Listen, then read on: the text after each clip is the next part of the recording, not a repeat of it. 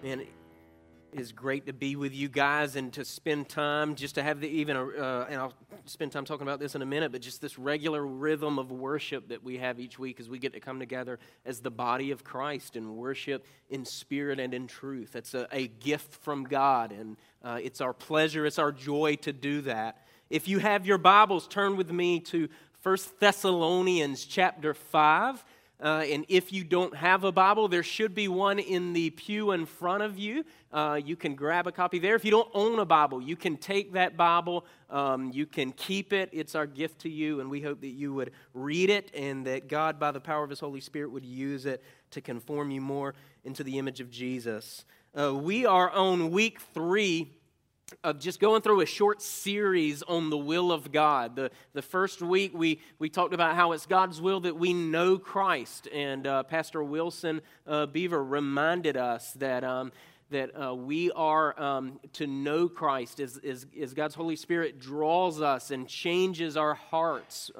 It's His will that we confess faith in Christ Jesus. And on week 2, we spent some time talking about the two wills of God for a bit, and we looked at Romans chapter 12, and we talked about the hidden will of God, and we talked about the revealed will of God, which is what really we're spending time on for this entire sermon series, is the revealed will of God as we find in the Scripture, something we don't need to delay our obedience on, something that God has spoken, and that we're to submit our mindset, our lives, according to His Word that He's given to us, that He's preserved for us so that we can be conformed more into the image of Jesus. And this morning, I want to look at a portion of Scripture toward the latter part of chapter 5 of 1 Thessalonians, where the Lord gives some commands through the Apostle Paul to be applied primarily in what we do here on Sunday mornings, which is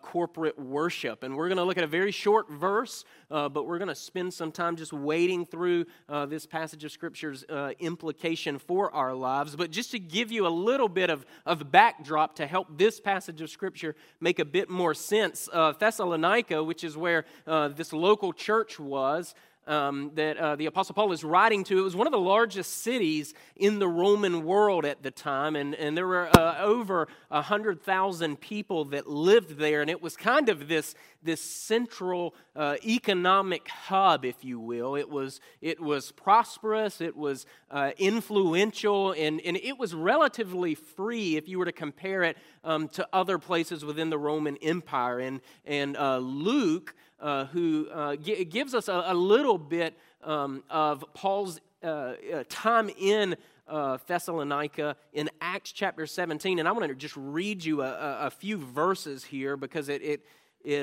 shows us just Paul and Silas and the time they spent there and their commitment to preaching the gospel there. But it's found in Acts chapter 17, starting with verse 2, and we have it for you up here on the screen. But Luke, he says this.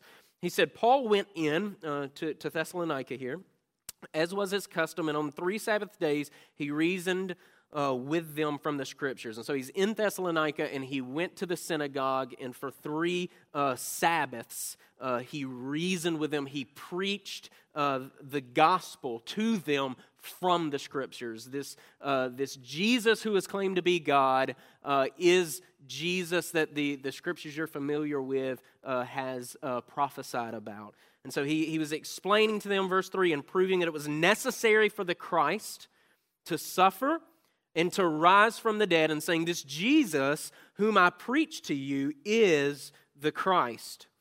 And some of them were persuaded, and they joined Paul and Silas, as did a great many of the devout Greeks, and not a few of the leading women. But the Jews were jealous, and taking some wicked men of the rabble, they formed a mob. And they set the city in an uproar and attacked the house of Jason, seeking to bring them out to the crowd. And when they could not find them, speaking of Paul and Silas, they dragged Jason and some of the brothers from the city authorities, shouting, brothers of the city authorities, shouting, these men who have turned the world upside down have come here also. And Jason has received them. And they're acting against the decrees of Caesar, saying that there's another king, Jesus. And the people in the city authorities were disturbed when they heard these things. And when they had taken money as security from Jason and the rest, they let them go. Verse 10, the brothers immediately sent Paul and Silas away by night to Berea, and when they arrived, they went into the Jewish synagogue. So a few things here in Acts chapter 17. One, Paul preached for 3 Sabbaths about the gospel. He preached that Christ suffered, he preached that Christ died, and he preached that Christ rose from the dead for the sins of God's people. And people began to be persuaded by this message that Paul and Silas were faithfully preaching. And according to verse 6, the gospel that the apostles were preaching, it was, quote unquote, turning the world upside down in the Roman Empire. Right? It was changing. It was changing things. It was transforming people. And when people began to be transformed, that also begins to have an impact on the culture. It has an impact on the culture, especially that makes its money that is prosperous off of those things which are contrary to God's word and are immoral for God's people. And what began to happen is this allegiance began to be shifted away from Caesar, and allegiance was being shifted toward King Jesus. It wasn't that there was this revolution going on where the Christians were trying to overthrow Caesar's government, but their allegiance began to be primarily in the kingdom of God.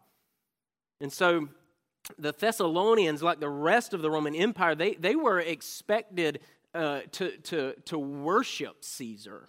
And if they didn't, it was seen, even though it wasn't their intent, it was seen as a type of revolt. It was seen as a type of rebellion. So the Christians in Thessalonica, they snuck Paul and Silas out before the authorities could capture them. And since Paul's exit, the Christians there were faced with the charge of treason against Caesar. And this came with various sufferings and persecutions and even economic persecutions along with it. And Paul told them that they would face affliction, but because Paul had to leave so abruptly, he sent in Timothy, whom he had discipled and trained and eventually sent to pastor a church in Ephesus.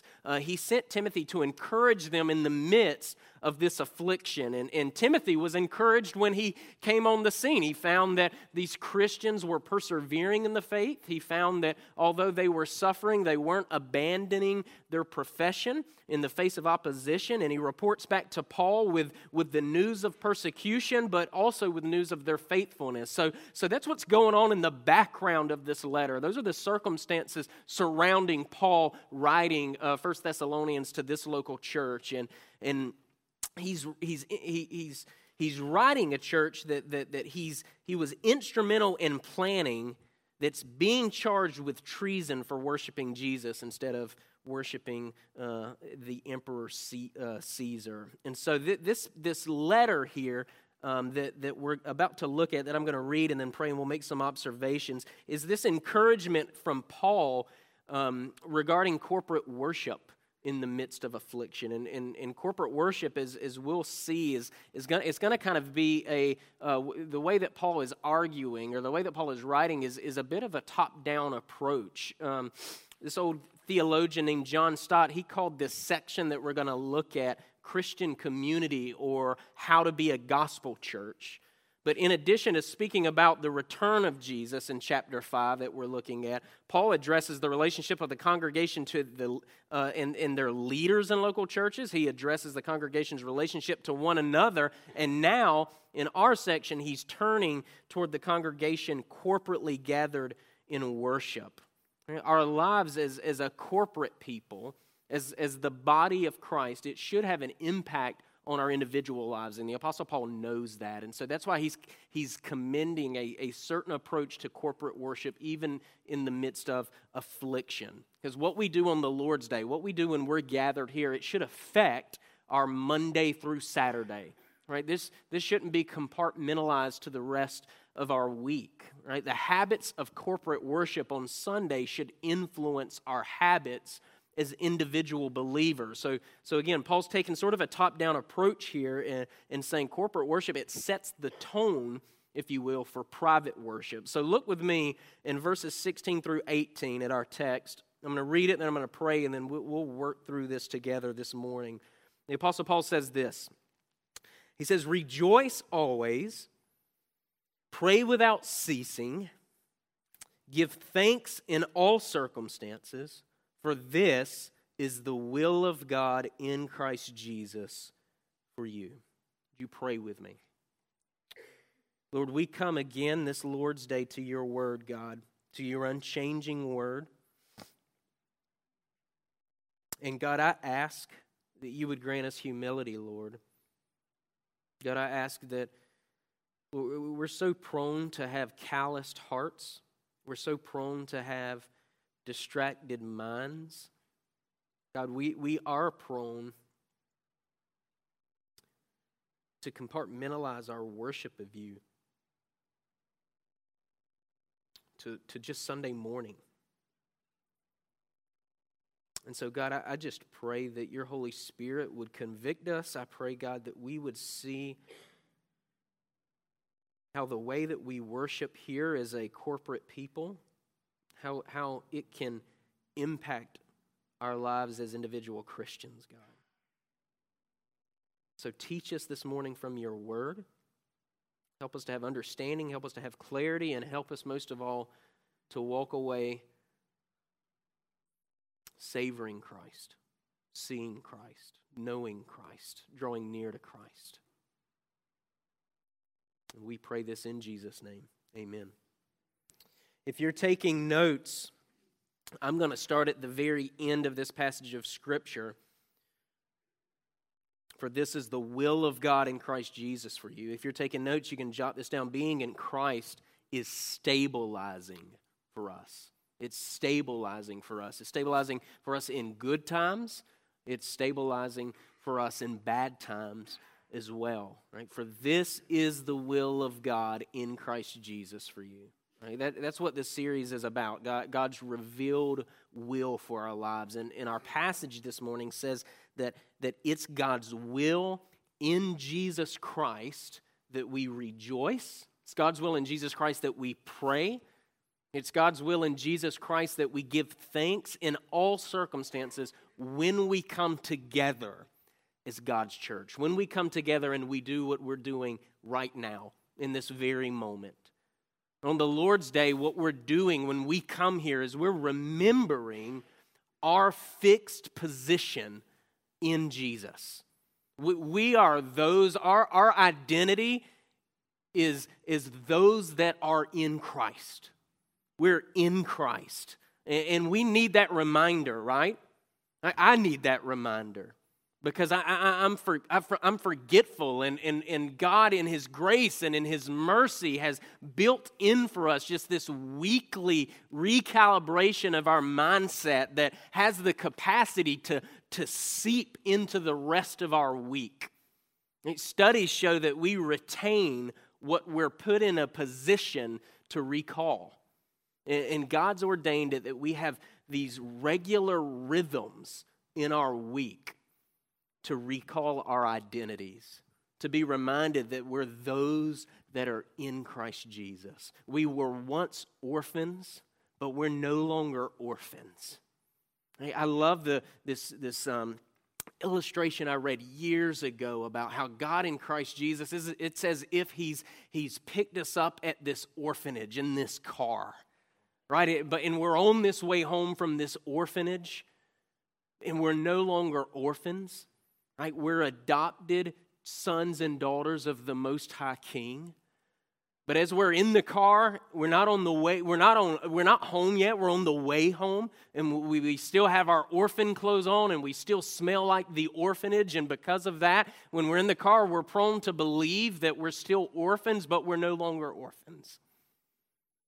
We're adopted sons and daughters of our Most High God. We are those who are in Christ Jesus. That's our identities. And recalling our position in Jesus is crucial, right? We're forgetful.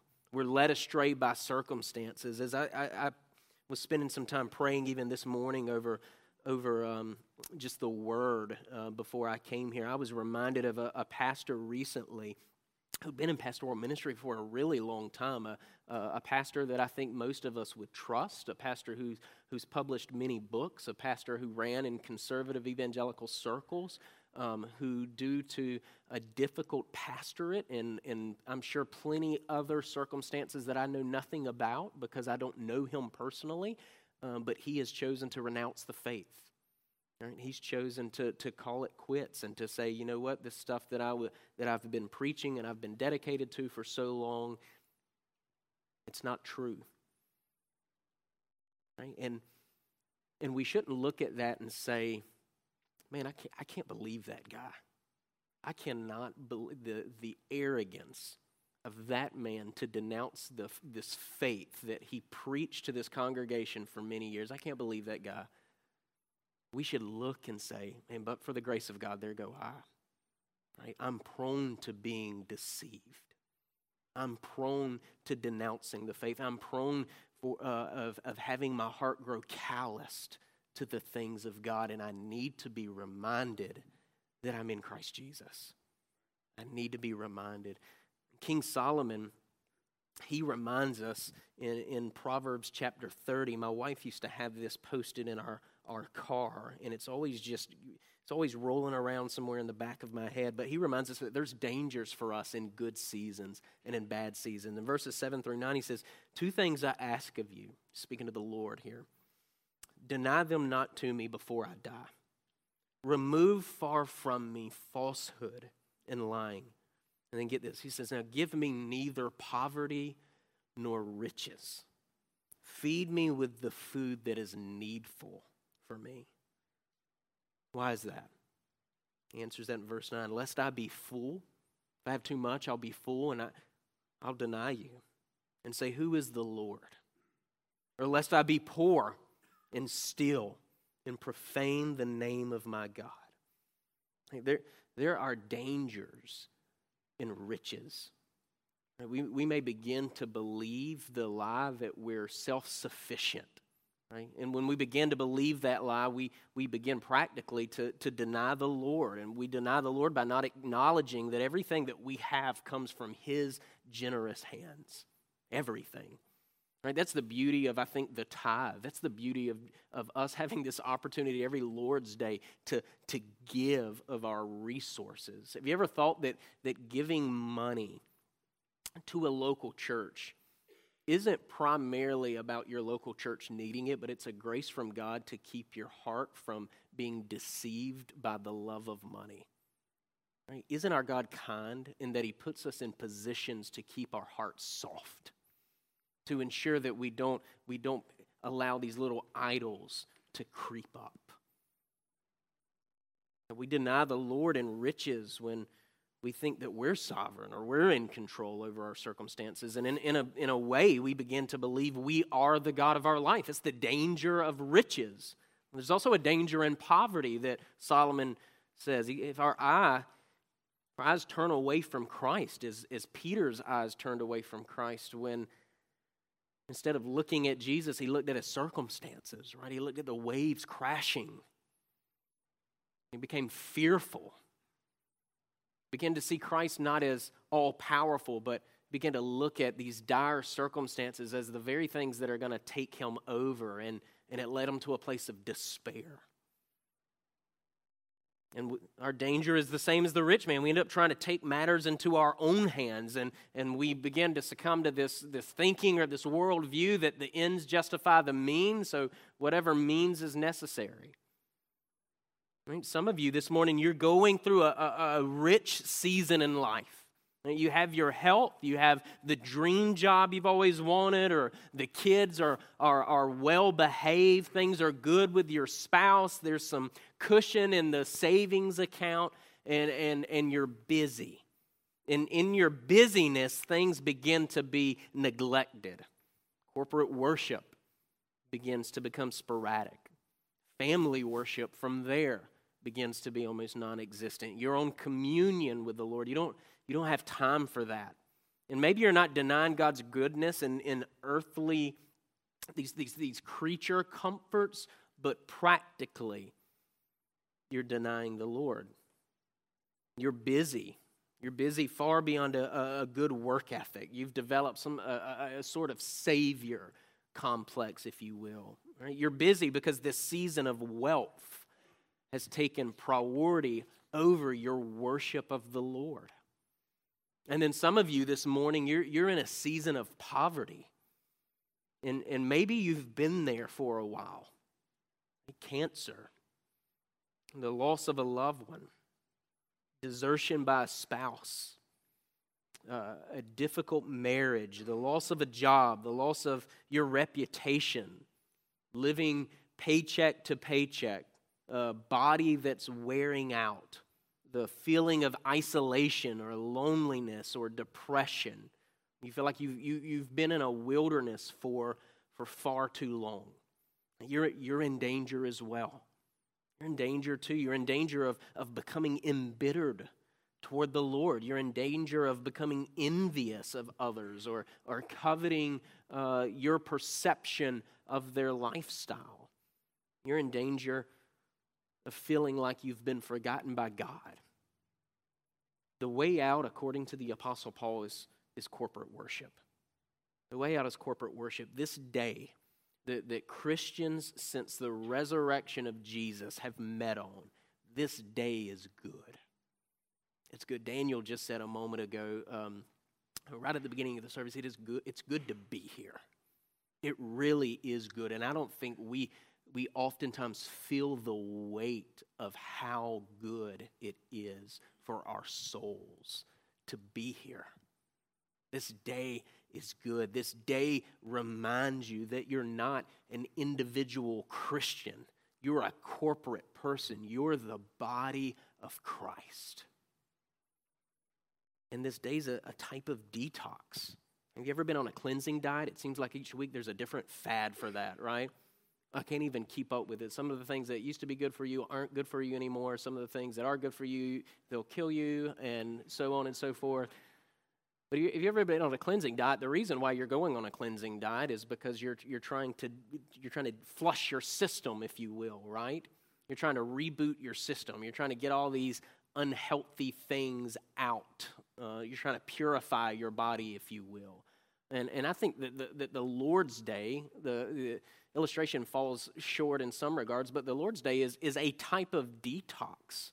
Right? It's a sort of a cleansing for us that should impact the rest of our week. It confronts those lies that we are prone to believe as isolated Christians, and it purges them as we repent in response to how good and kind our God is for us in the gospel, in response to the singing of God's word and remembering who we are, in response to the preaching and the praying of God's word. As we repent, the lies are purged. Right? The prescription of this day, this Sunday, is gospel-centered remembrance. Remembrance that we're in Christ. Remembrance that we're on our way home. And that what God has for us, it's getting us in shape for eternity. Look with me on point 2. That was just point 1. You got 3 more hours to go. Buckle up. The point 2, rejoice. Rejoice. Verse 16 says that, rejoice always. All right, Paul is encouraging this suffering, persecuted congregation to rejoice together. Right, there's nothing wrong. I think happiness has gotten such a bad rap in Christian culture. We're like scared of the word almost. We should be the happiest people on the planet. Right? We shouldn't let an unbelieving culture hijack that word. Those of us that are in Christ know what happiness is. We know what pleasure is. We know what joy is. Joy is what Paul's meaning here. It really is this intentional gladness or this intentional happiness that's not grounded in circumstances. It's not grounded in these persecutions that the Church of Thessalonica is experiencing. It's grounded in Christ Jesus. Rejoice, right? Each Sunday is a feast for us, preparing us for this wedding banquet that we're going to enjoy when our groom, Christ Jesus, returns to us and makes everything new. Right? Takes all the bad stuff and makes it right. Wipes every tear away from our eye. That's what we're preparing for as we come together and we worship as a corporate people. It's this feast. Listen to a couple of passages on the matter. I love these passages. It's, Moses says in Deuteronomy 14, and spend the money on whatever you desire, oxen or sheep or wine or strong drink, whatever your appetite craves. He's talking to God's people here, okay? And you shall eat there before the Lord your God and rejoice, you and your household. And you shall not neglect the Levite who's within your towns, for he has no portion or inheritance with you. There's some hospitality that are in there as well. Look at Ecclesiastes 1:8. I commend joy, says the wisest man, earthly person, sinful person who's ever lived. He said, I commend joy, for man has nothing better under the sun but to eat and drink and be joyful, for this will go with him in his toil through the days of his life that God has given him under the sun. These are encouragements to celebrate. To celebrate. They're written to God's people. This is this commendation of joy. And this celebration, it's lavish. You know, when you're reading it, you're almost thinking, what gluttony? What gluttony is commended here? But it's not gluttony because God's at the center of it. Right? God's at the center of it. We have this command from the Word to celebrate before the Lord our God. Right? We're celebrating, our celebrating is mindful of the Lord our God. It's thankful to the Lord our God, who's this great gift giver. There's one writer that says this: we think of the Lord's Day, and I would even go further than that and say even just the Christian life. But we think of the Lord's Day, think of the Christian life as fasting when it's a feast.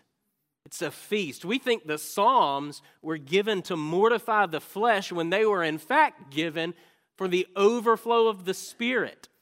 We love little and we laugh even less. The way out is repentance.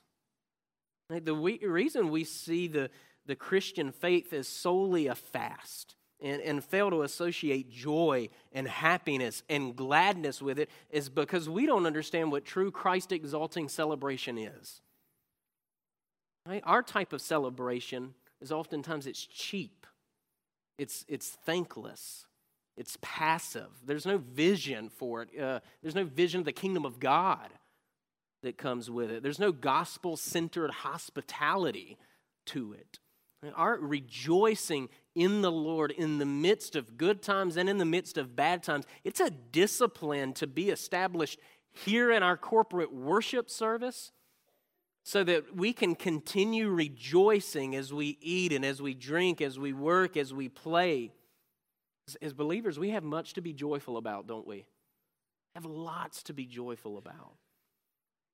Abraham Kuyper, he was the founder of Free Amsterdam University in the Netherlands. He said this in his inaugural speech at the school. He said, there is not a square inch in the whole domain of our human existence over which Christ, who is sovereign over all, does not cry, mine. Right? Christians have more reason to celebrate than any other person because we have a king who rules and owns everything. Right? That's exciting, isn't it? Right? The only response to that, the only appropriate response to that is for us to rejoice, is for us to celebrate, is for us to throw a party because Christ is king, he's ruling and reigning, and he's declared that everything is his. And Paul knew that a rejoicing people, that they are a persevering people. Right? They are the people that will persevere in their confession that Christ is Lord. Point 3 here, prayer.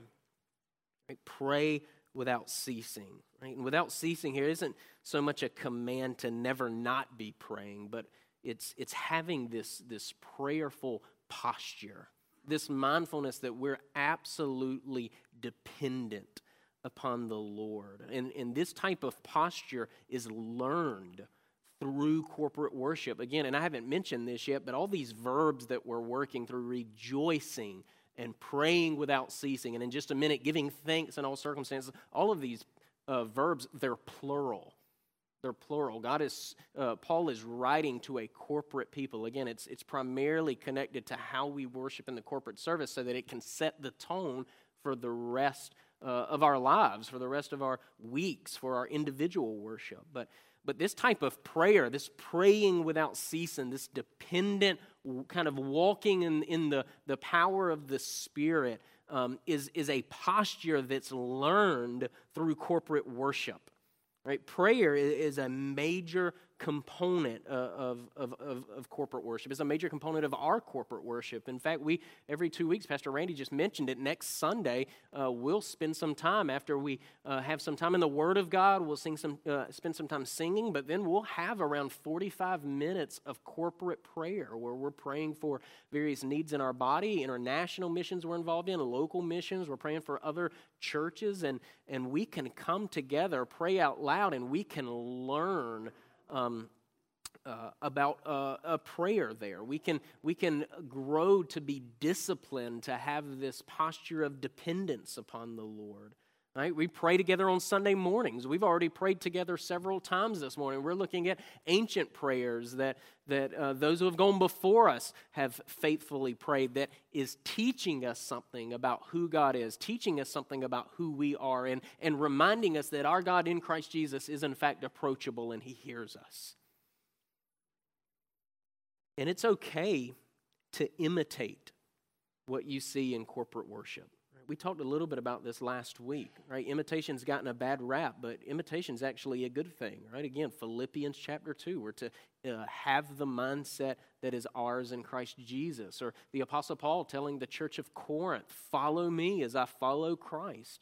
We should find godly men, godly women that we can imitate so we can learn and so we can grow. And this is how we can practice. This is how we can develop habits. And we do this primarily, we learn these things through corporate worship. One of the reasons why we invite different people in the body to come and pray for our offering time is so that you can see other people in the context of this church body offering prayers to the Lord. It's okay to imitate those prayers, to learn from those men.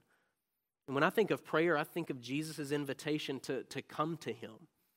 Right? Come to me, all who labor. Come to me, all who are heavy laden. In Christ, He promises rest. Right? I have found prayer to be a very restful discipline, a very restful exercise. It's this opening of my hands and me confessing what's already true. My confession of it doesn't make it any more true, but it's this confession that God is sovereign and in control and I'm not.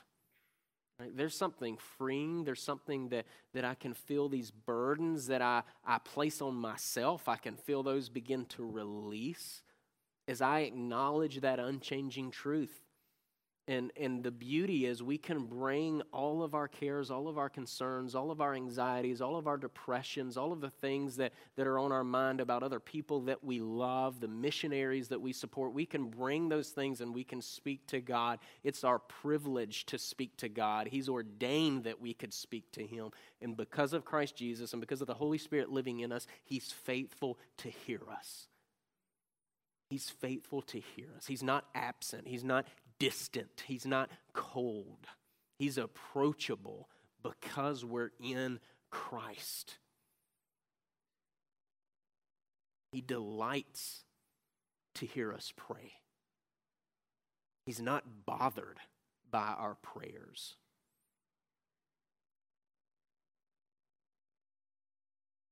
One of the catechisms that we're teaching our boys during the week, the question is, why should you glorify God? And the answer to that question in this catechism is because He loves me and takes care of me. When's the last time you thought about that? We have a God, and I'm reminded of that so often through prayer, right? If We have evidence in the finished work of Christ that we have a God who loves us and takes care of us. We also have the evidence through the body of Christ that the Lord has provided that he loves us and takes care of us. We have evidence that the Lord loves us and takes care of us because he's provided a way in which we can speak to him and he hears us. Prayer reminds me, unrushed, unhurried prayer reminds me that God really does love us and he really does take care of us.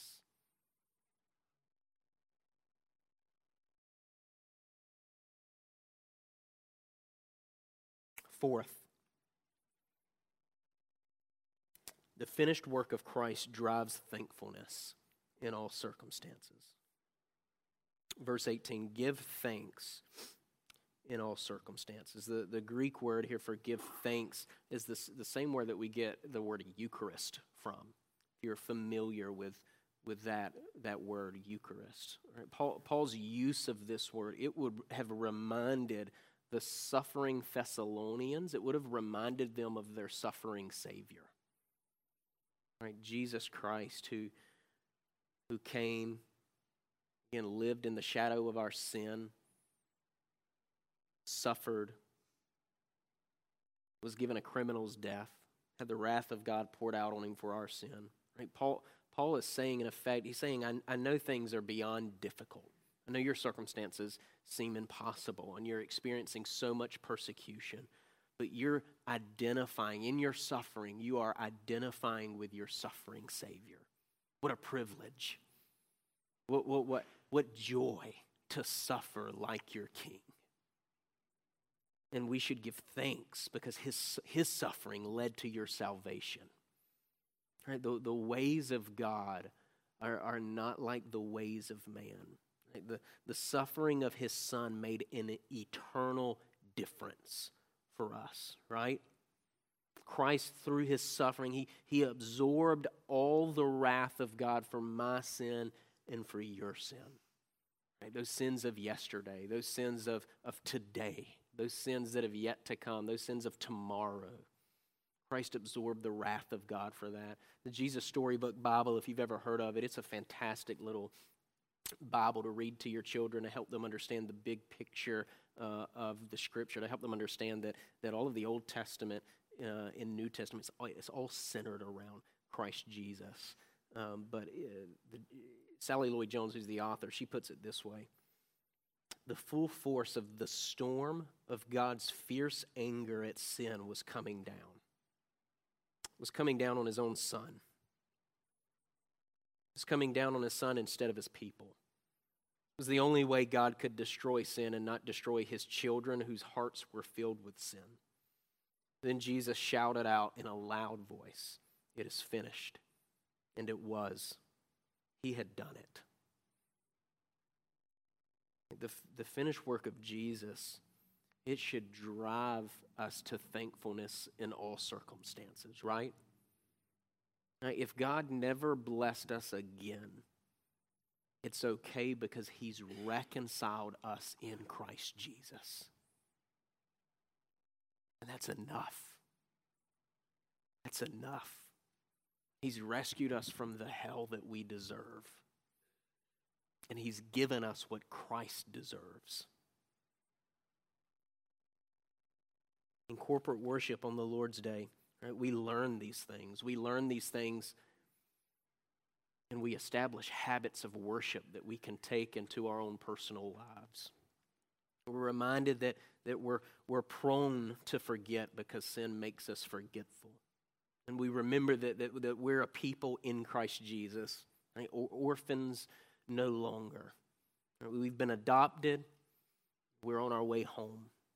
And we remember that we can in fact rejoice. We can celebrate and we should be good at it because we're believers. In corporate worship, we learn to pray. We learn to pray in good times and in bad times. We learn to develop this posture of dependence on the Lord. It doesn't increase our dependence on the Lord, but our acknowledgement, our awareness increases. And in corporate worship, we learn and we establish the discipline of giving thanks because Christ has reconciled us through a suffering. By God's grace, he sealed us with his resurrection. He's given us his Holy Spirit who perseveres us until we acquire possession of it. It's good. You guys pray with me.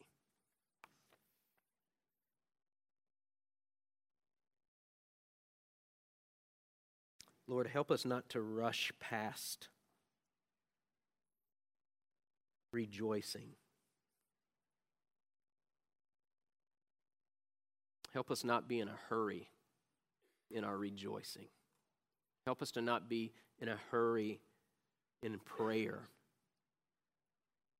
Help us to increase our mindfulness of our dependence on you.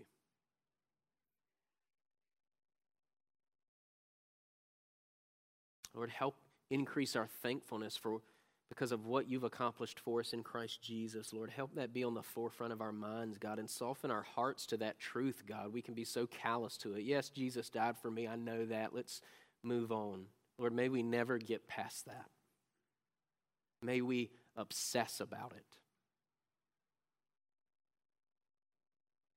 So, Lord, help us to be a rejoicing, prayerful, thankful church for the glory of your name. In Jesus' name I pray. Amen. If you would like to spend some time in prayer, we have a prayer team that's always standing by. Can you guys just raise your hand so that I can put you on the spot and they can identify you? There's one back there, two up here. And listen, they can, if you want to spend some time praying and you don't want to even pray right here in the midst of just the hustle and bustle of everybody singing and leaving, you can meet with them off to the side in one of these rooms if you would like. If you want to talk more about the gospel, if you want to learn about prayer from them, I know it would be their pleasure to pray with you about that. And so utilize them. I know they'd love to speak with you. And with that said, we are going to go out singing about the resurrection of Jesus, right? All right, would you guys stand with us?